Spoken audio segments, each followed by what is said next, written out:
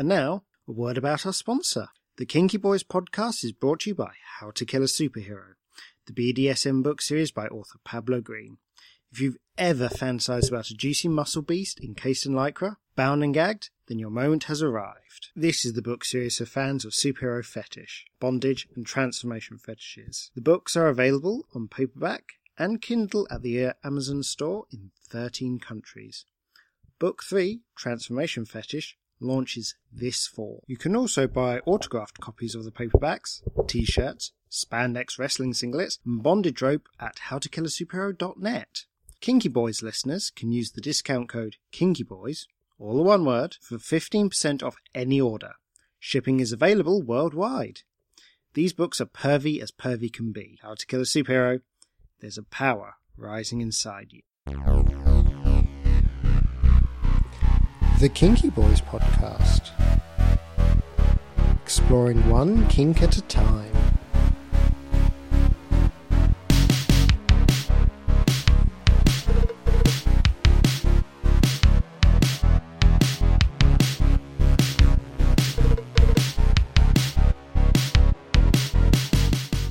Hello and welcome to the Kinky Boys podcast. I'm Craig. I'm Adam. And I'm Brock. Yes, Brock here is joining us as a special guest, and today we're talking about protocol. Now, we ran into a bit of a problem because no one we know is that much into high protocol. Except for our fabulous guest. Well, I'm called to a master who believes very much in high protocol, and I cannot claim any sort of expertise, but I've been given extensive training and extensive correction in the use of protocol. So I wonder if this perspective might be useful. Brilliant. Well, it's probably going to be a lot more useful than two uneducated people talking about what they've read on the internet. So, entirely possible. Yes. So, let's get into it. So, what is high protocol? Well, I would say high protocol is it's basically a system of communication that, rather than simply behaving normally or treating people as friends and intimates, you're very mindful of using a very respectful form of language and a very respectful form of address in addressing a dominant, a sir, a master, or a boss. For me, it's very heavily based on language, and I drop on my background. I used to be a teacher, so I used to have to teach people how to speak correctly. So now I'm using those same skills for myself, but heavily based on language and words used, and with a strong emphasis on written communication. Okay. So one of the other perspectives that I've seen around has been things like body language, how you're supposed to sit, stand, and walk with your master, and all of that sort of stuff. Do you enjoy any of that? Do you do any of that? Well, I certainly practice a lot of it. It's something I neither enjoy it nor not enjoy it. It's just some aspect of my relationship with Sir. And yes, there are certain rules that I follow regarding who stands where, and when he's walking in the street, for instance, I'm a few paces behind, a few paces to the side, and I'm on the side of the cars if we're walking on the sidewalk, for instance. So yes, there are quite a few rules about that. I've got rules as to how to stand in clubs, how to be in clubs, how to sit, how to kneel. There's rules for just about everything.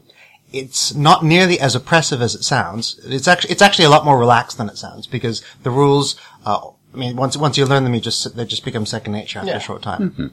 Okay. And so you said it's a lot about communication. What do you find you get out of it, or your sir gets out of it, for the relationship or the interaction between you two? Well, one of the important points that I feel I should make, and I haven't heard this from a lot of other people, but this is really big for me.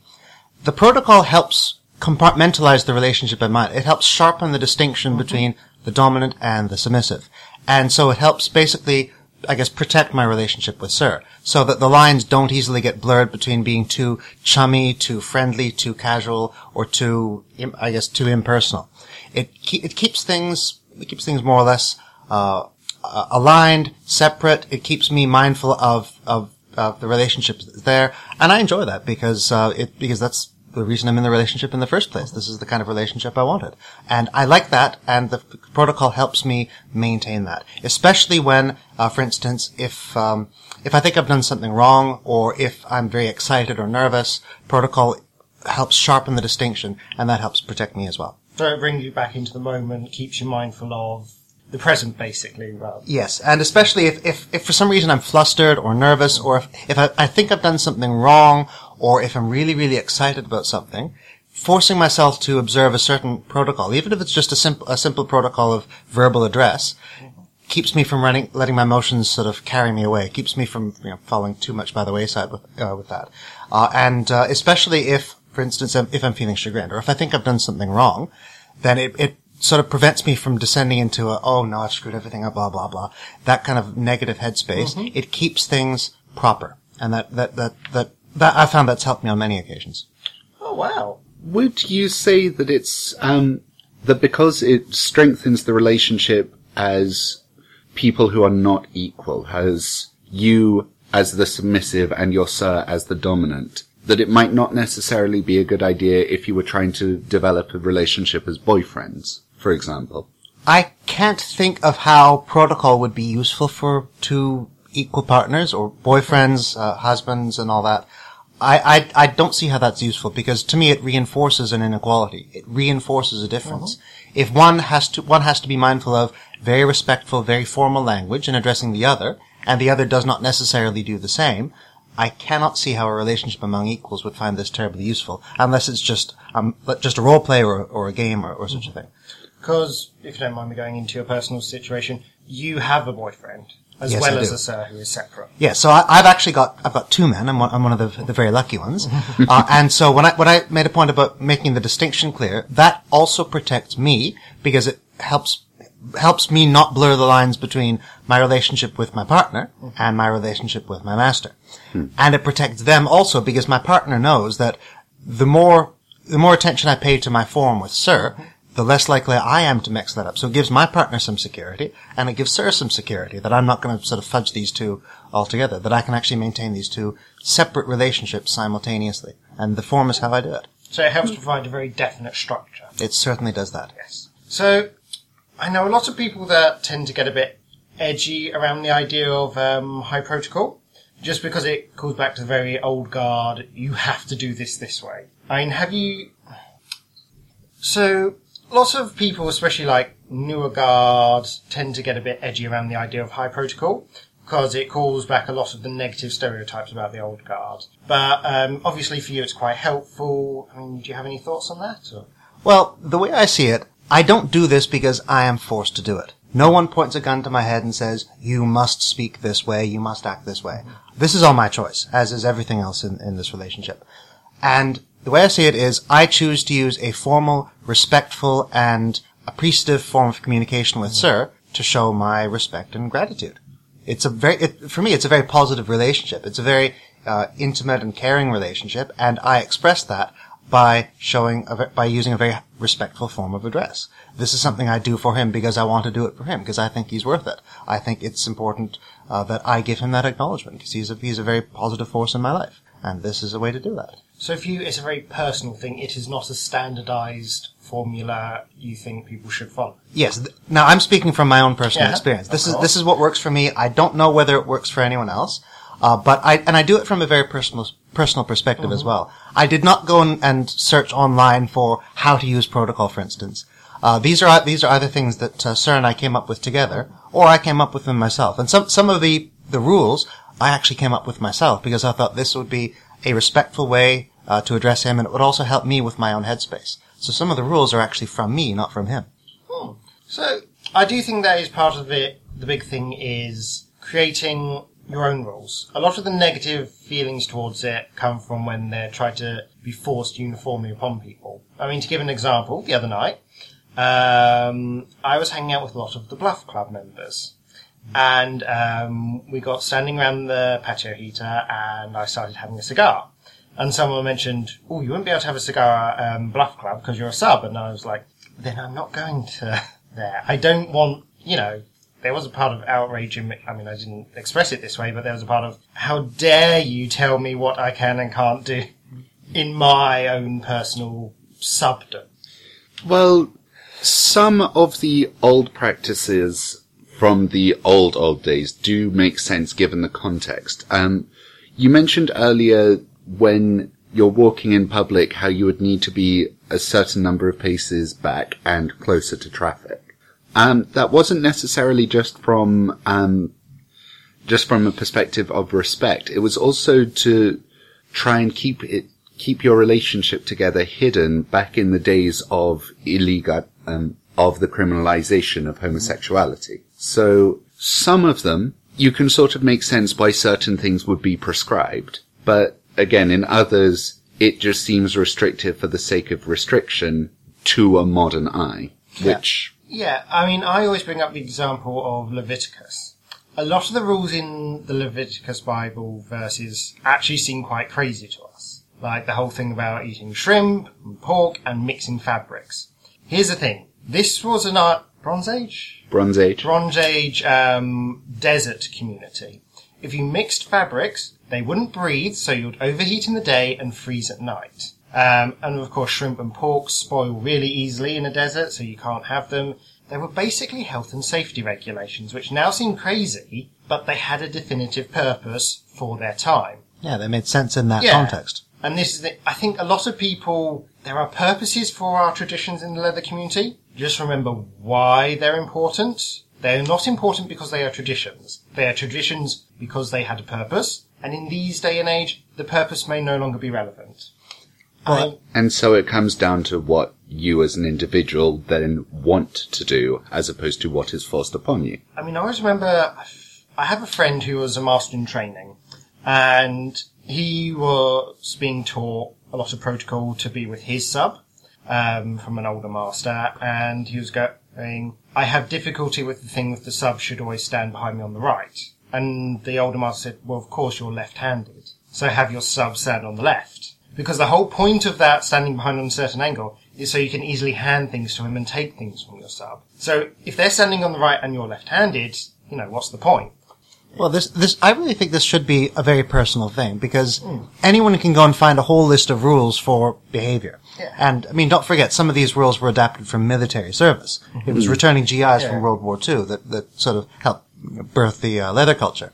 So anyone can go and find a list of rules. Depending on the legend you believe. Well, yes. I mean, some of those legends are lost to the sands of time, but some of them certainly have military origin. And anyone can find a list of rules, and in any given list, a whole bunch are probably going to be inapplicable to your given situation. And you might find some work really well for you, you might find others make no sense, or you don't like them. We're doing this because this is something that we enjoy and that we find fulfilling. So why should we bind ourselves to rules that either we don't understand or that simply rub us the wrong way? And equally, why should you not bind yourself to something that you would enjoy? Yes. Just because other people think, well, it's outdated. Yes, but most of what we do makes no sense, but we still enjoy it. Well, some of the rules I follow would probably make no sense if I were to explain them now to most of you, but they make sense to me. They work for my relationship with Sir, and in that sense, I'm perfectly happy to follow them. And I'm happy to share what the rules are, and if someone else does not want to follow those rules, that's fine. You'll have your own. You'll find your own way to do it. I don't do any of this entirely in a bubble. This is done within the context of my relationship with the dominant who has to collar me. So that we do this within the context of that relationship. But as I said, some of them are very personal to me. Some of them are ones that I've come up with myself, and they work really well for me, and I'm happy to follow them. And if you make your own rules, and if they work for you, what are the chances that you're willingly going to break them? Exactly. Yeah. What did we have next on the list? Next is we always go into safety concerns and being risk aware and safe, saving, consensual. Now, some people may be asking, well, you know, if they're self-set of rules, what can be dangerous about high protocol? I think the main danger comes from consent issues when you're in a public space. Mostly from other people expecting you to follow certain... And there's also, unfortunately, the question of when you do enter into a relationship which is inherently unequal, protecting yourself emotionally can sometimes be something you need to be aware of.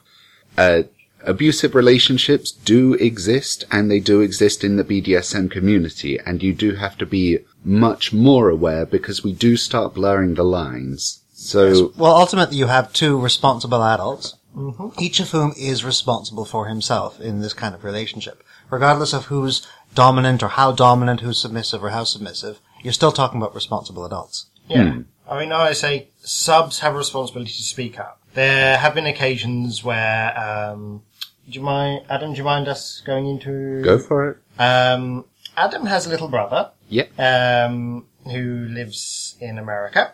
And he came over, and one of the things he was going to do was ritualistic style head shaving of him, because of course I love head shaving and Yep. teasing and torturing the puppy. Of course, you could clearly see he was really, really unhappy about it and really uneasy. And we basically had to drag it out of him that he didn't want to do it. The poor boy wanted to, and because it seemed like a great idea at the time, and then the moment it became more real, suddenly the realization of what would happen afterwards kicked in, and he still wanted to impress us. He still wanted to make us happy. He still wanted to be the good boy. And it's not a good idea to suppress your own your idea of self-preservation for the sake of pleasing someone else, because that will only ever lead you to feeling more pain and more resentment towards the other person after a while. You do have to look after yourself. Yeah, here I think is where there is a potential danger with high protocol. And this is really very, very personal. Again, I can only speak from my own experience. But if protocol impedes a sub's ability to express something that needs to be expressed, for instance, I'm uncomfortable with a certain thing, or this is pushing me too far past my limit, or I sense that this is going to be a big problem, momentarily. If protocol inhibits a sub's ability to express that, it could be a problem, and in some cases it could even be a big problem. And I have personally had cases where, and nothing too big, usually very minor ones, but I felt that I probably should have expressed some reluctance or some resistance, and I didn't. Mm-hmm. And as a result, although maybe nothing bad necessarily happened, but the communication was slightly impeded, and that might have detracted from the overall scene. Yeah. So would you then start advocating safe words even in the case of protocol?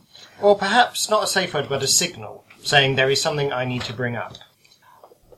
I would say yes, that's probably a very good idea to have such things. And this can be very sensitive from a sub's perspective, because if the protocol is mixed with a strong desire to please, then we can be reluctant sometimes to use a safe word. Well, I don't want to take away from the flow of the scene, or what if Sir thinks any less of me, or anything like that. And these are feelings that even experienced subs will have from time to time, especially if you really, really want to make Sir happy, or it's a special occasion, or if you're out in public.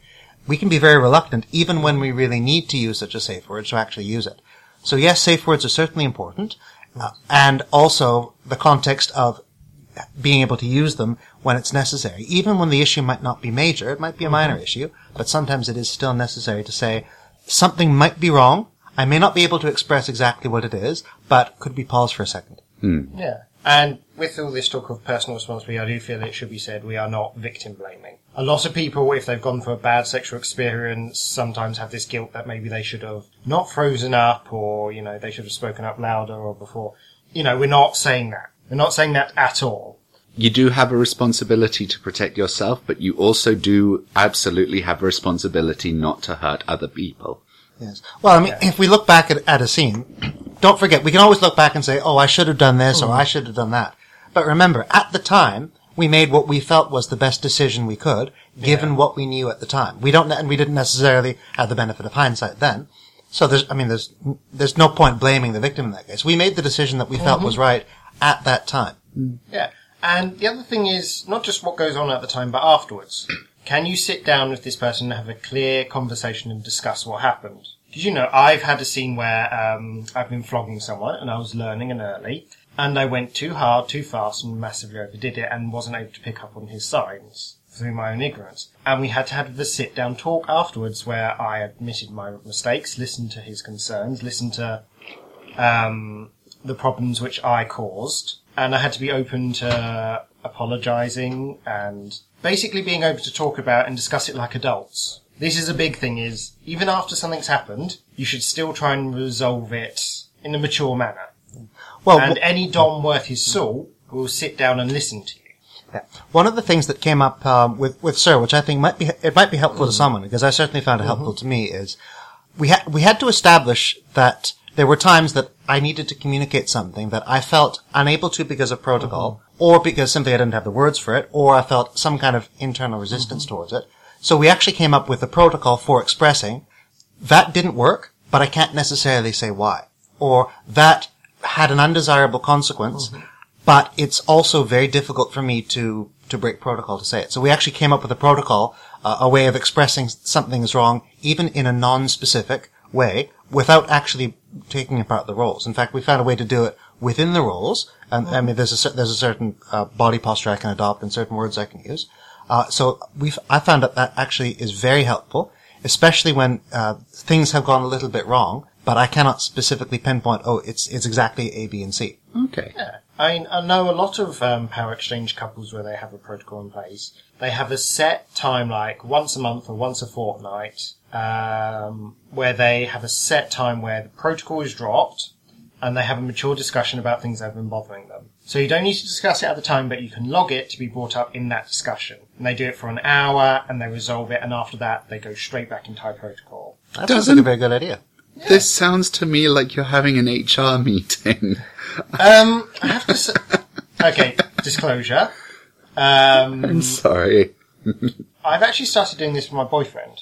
Okay. Not for power exchange reasons, just for, we find it works really well. Like little things about I've been leaving the washing up too long, he's not making the bed, that sort of stuff. The little nagging things that all couples have.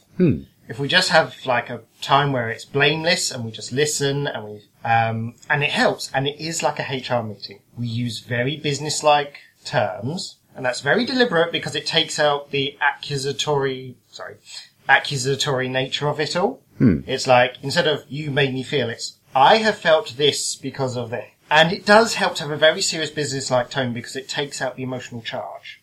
And it's a big help. It seems weird at first, I know, but...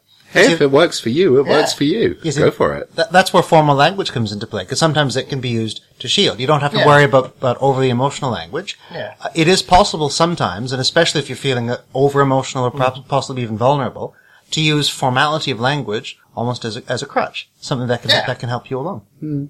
Yeah. There's another system that we have, which we've managed to fix into the formality, which I find has worked very well, and we've had good results. Is within a fixed time period, in our case 48 hours, after an experience, especially if it's a big experience, I will provide written feedback. Now, that means good. I will sometimes have something to say at the time of, and if I do not or cannot say it then, I've got 2 days to think about it, and that allows me to put it in a way that not only fits within the protocol, that still adheres to all of the restrictions that I follow, but still it lets me express what needs to be expressed in a formal manner, in a structured manner, and of course when you're writing something down, you can always go back and edit your thoughts later before you send it. Wow. I mean, I have heard of DOMs having their subs write a sub-journal or sub-diary, and where they write down their thoughts and feelings at the time and their experiences, and the DOM will then read it to get a feel of what's going on inside their sub's head, as well as a form of communication. Well, I think we might make the point also that would be very much adhering to protocol, because protocol is not about the sub concealing his own feelings behind formal language. It's using formal language as a tool to help him express them. And the sub, I believe the sub should absolutely be able to express himself, because when the relationship really involves a proper exchange of feelings and thoughts and ideas, then it will be a good relationship. And if that can be a tool to help the sub express certain feelings, then I think that could be very useful. Yeah. So, continuing the theme of consent issues, a lot of the time I have heard of and sometimes seen some DOMs try and butt in on a couple and try and use the fact that the boy or pup is in high protocol to basically pressure themselves on the pup. Because in a lot of high protocol cases, you can't outright say no. Yes. I think that's a sticky situation. If a sub is observing high protocol and doesn't want to be seen saying no, and it's important to emphasize, does not want to be seen saying no, or does not want to be seen to be rude, or there can in some cases perhaps be some very inappropriate advances. Right. It can be very, very tricky for a sub to express the idea of your advances are unwelcome in a manner that is consistent with protocol. And the temptation might be for some of us to say, I'm with someone, I'm not interested, but even that might violate the rules of protocol. And that can be a very sticky situation for some subs, particularly in public, particularly when their masters or bosses or sirs are there, and others are trying to sort of, as you say, butt in or take advantage that the sub can't say no in that moment. Yeah, I've been in a situation where someone once saw that I was submissive and then decided, that means you want it. And it's a very unpleasant experience to go through because you start giving hints and then you have to give more blatant hints and then you have to break character and then you have to just be outright rude. And by the end of it, you feel, well, it's completely broken the flow of your evening. Yeah, that can be very destructive to headspace. It's not pleasant to have to go through. So, with your sir, do you have anything you can use that would get, say, your sir to help out with this? Because that way, at least the protocol is still being observed. Yeah. I do have subtle signals that I can give. There are certain things I can do, certain actions I can perform, that, without anyone else noticing, send the message that this situation that I'm in here is not comfortable for me, and I would like to be removed from it. Or I'd like to. It's sort of like a rescue signal. And there are very subtle ways that we can do that, and ways that I hope are completely in line with protocol and also completely invisible to everyone else. No one wants to be rude to anyone in a club. No one wants to have to say, no, sorry, I'm not interested, please go away. I mean, no one wants to do that. Especially not someone who is with their master or their sir or their boss. They're trying to impress them. They're trying to be formal. They're trying to observe protocol. So yes, a few subtle signals that I can give. And then if sir sees that, he will immediately know that the situation needs to be changed, and then he will come in and do something about it. Okay. Yeah. I think one point that is probably useful to make is that protocol is and should be a very personal thing. Just because a sub is following protocol with one dom doesn't mean every man who comes along gets the same treatment. No, if I'm in a club with sir, I will use high protocol with him, but that doesn't necessarily mean I'm available for everyone. In fact, I'm certainly not. So just because someone is doing it with one person is not automatically licensed for another dom to come in and say, I want some of that too. I think this point needs to be made.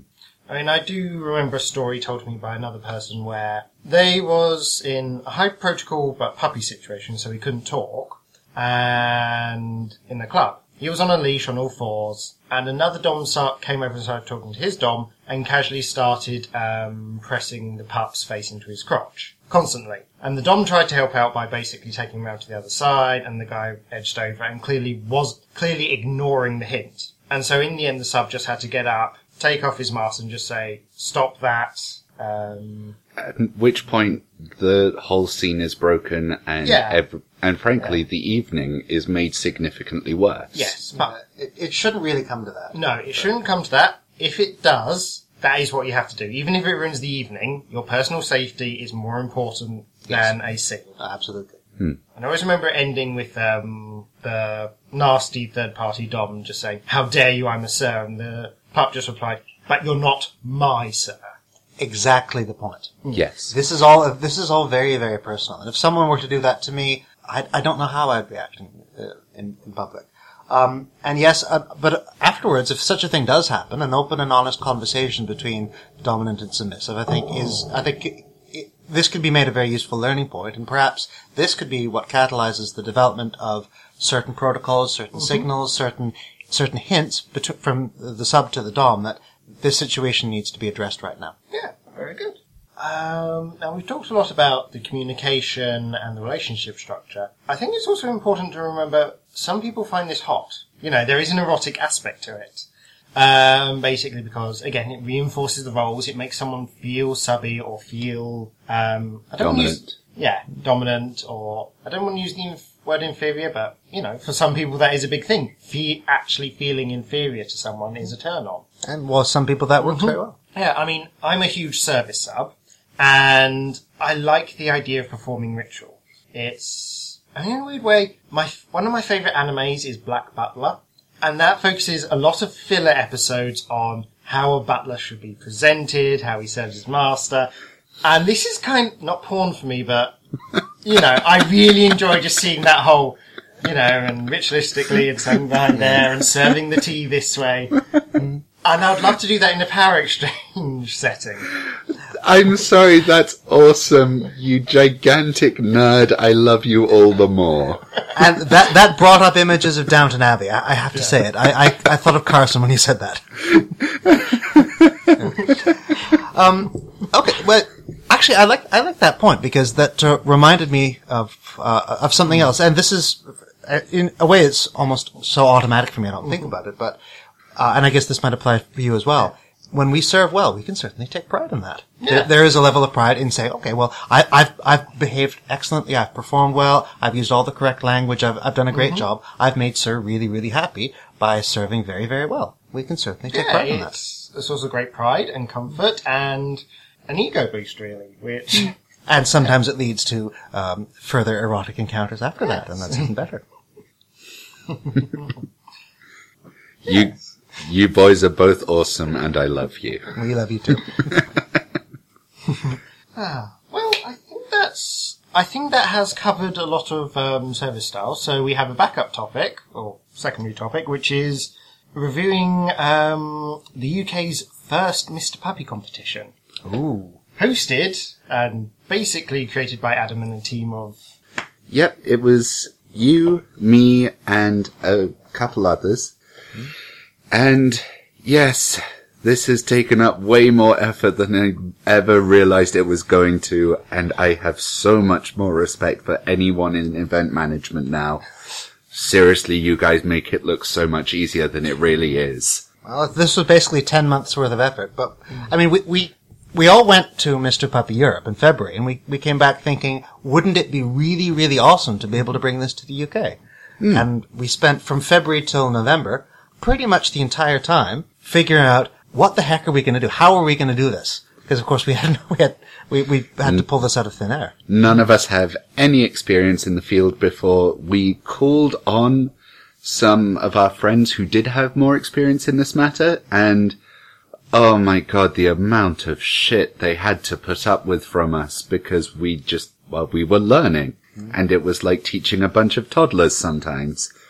And we did it, and we couldn't have done it without literally all of them, and I am so grateful to all of them, and everyone who came in and joined in, and all of the judges and all of the audience members, and just everyone. Thank fuck it's over and I can sleep again. So, if someone is thinking of starting up their own kink title, or leather title, or rubber title, or whatever title, what advice would you give to them? Well, I have one piece of advice, and I think we're probably unanimous in this.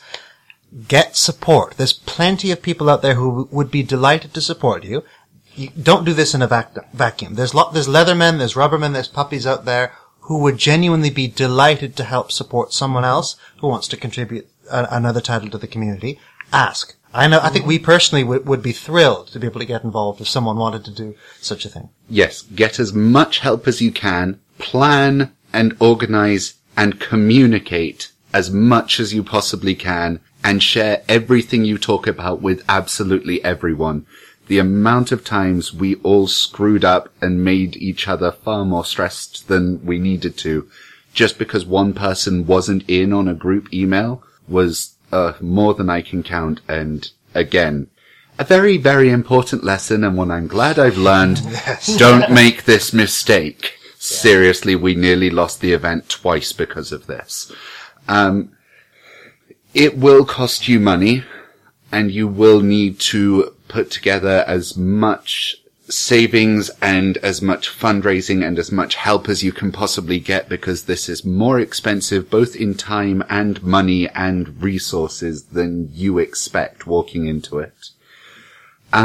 If there is an established venue that already gets like a monthly audience or something, try starting there rather than finding a new venue, because they're more likely to support you. When we first started, we were originally looking in London, which is great because it's where all the Kinksters are and it's where all the other competitions are. But there's no really well-established puppy nights or socials or anything like that in London at the moment. There used to be, but then meh. Then politics. But there was one in Birmingham. And so we tried for ages to get a venue in London, and we just couldn't. And then we asked, like, as almost a second thought, really, and that's a horrible thing to admit, but the Pup Social, which is a really well-established and brilliant night in Birmingham, and suddenly we had the best ally we could possibly have asked for, who helped us from start to finish and was amazing. And the fact that none of us thought to ask sooner is frankly embarrassing. So again, this was a very important lesson, one I'm very glad I've learned. Do not make this mistake. Talk to people. Use the established things around you. The less you can make out of whole cloth, the far easier this is going to be for you. Yeah, another point that maybe is worth mentioning just simply is keep an eye on where your focus should be. Our focus was really giving something awesome to the pups, to the community. We wanted to make an event that people would walk out of and say, wow, what an amazing weekend. I can't wait to do the next one. We didn't go into this thinking, okay, I'm going to make such an amount of money, or I'm going to get this, or etc. We basically just wanted to create something fun. And the look on people's faces, we saw some people were just absolutely thrilled, regardless of whether they were in the contest or not, regardless of how they placed in the contest or what their role was. We just saw people being excited and happy. So if anyone wants to do such a thing, great. Go in thinking you want to make people happy, want to make people excited, and watch the magic happen. That's really good, because naming no names, there has been talk around how a lot of the London titles are handled and what they're used for. I know some where the contestant doesn't even keep the sash and they're not made use of. And that is frankly something I really disagree with on a personal level. If you're going to be given a title, then at the very least you should be allowed to use it to do something. Otherwise, what is it? It's a couple of words on a piece of paper that no one will ever hear again. If you're not going to become a public face of something, if you're not going to do anything with these words attached to your piece of paper, then why even bother having it? So what are your hopes for the Mr. Puppy title? Well, Spot, our winner, has already done so much for the puppy community. Part of me coming out as a puppy is actually down to his website and his blog from back in the olden days whilst I was still discovering myself. So if we can promote him and promote that and get the word out even further than it already is for him, then frankly, that's good enough as far as I'm concerned. Everything else we do, and there is a lot we're going to be doing with him, is all just bonus and filler as long as one extra person can go, I am not a freak.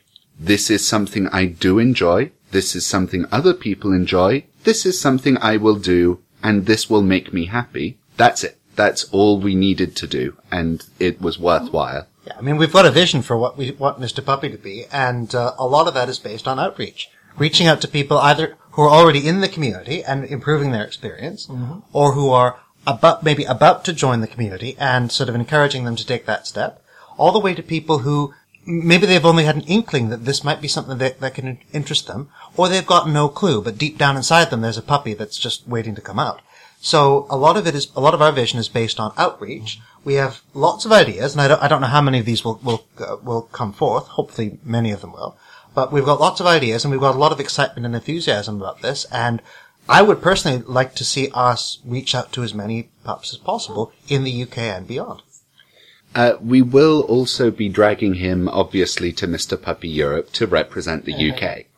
I have a feeling this is going to be a somewhat one-sided thing. He is a very, very good puppy, and unless the other countries can bring forth someone equally good, this could well be a cakewalk for him. Well, let's just say to all the other let's just say to all the other European countries, bring it. Cool. So yeah, anything else you want to add about the puppy competition? We're already looking towards next year to see what we can do, to see what we can bring and create. Anyone who has any ideas or might like to get involved or simply wants to say, hey, I think this would be great. By all means, please get in touch with us. We're very keen for new ideas. We're more than happy to use this to make friends, to bring in other people. and we'd love to hear from you. Yep, you can contact the team on Twitter with Mr. Puppy UK, or there's a Mr. Puppy UK page on Facebook, which you can also contact us with. Yeah. Or if you Or just want... contact us directly yourself. We really would love to hear from anyone who would like to contribute. Cool. So I think that's it for today's episode. You can write into we are not the No Safe Word Show. No, This is because I came listening to it. You should probably edit that bit out. I will. So you can write into the Kinky Boys Podcast at kinkyboyspodcast@gmail.com. I fixed it. Yay! I fixed Professionalism! Or We got there! We have a Facebook page, Kinky Boys Podcast, and we have a Twitter account at Kinky Boys Pod if you wish to contact it at all. And we're open to suggestions, feedback, or just writing stories. If you've got something to say, we'd love to hear it. I'm Craig. You can contact me at mouseyboy on Twitter or Life of Mouse on Tumblr. I'm Adam. You can contact me on at GKPBoy, Geeky Kinky Puppy Boy, on Twitter, or Dieselpup on Tumblr. And I'm Brock, and you can contact me on Twitter at PupBrock. That's PUPBROCK. Thank you. From all of us, good night. Okay. Hi folks, Craig here. Just wanted to say, if you wish to write in to give us opinions, feedback, or even show suggestions, you can email us at kinkboyspodcast@gmail.com. That's kinkboyspodcast@gmail.com. Or you can find us on Facebook at Facebook.com/Kinky Boys Podcast. And we have a Twitter at Kinky Boys Pod. You can reach us at any of these, and we're very welcoming for any feedback, suggestions, or show ideas. If you wish to appear on the show talking about a very particular fetish you may have, please feel free to write in.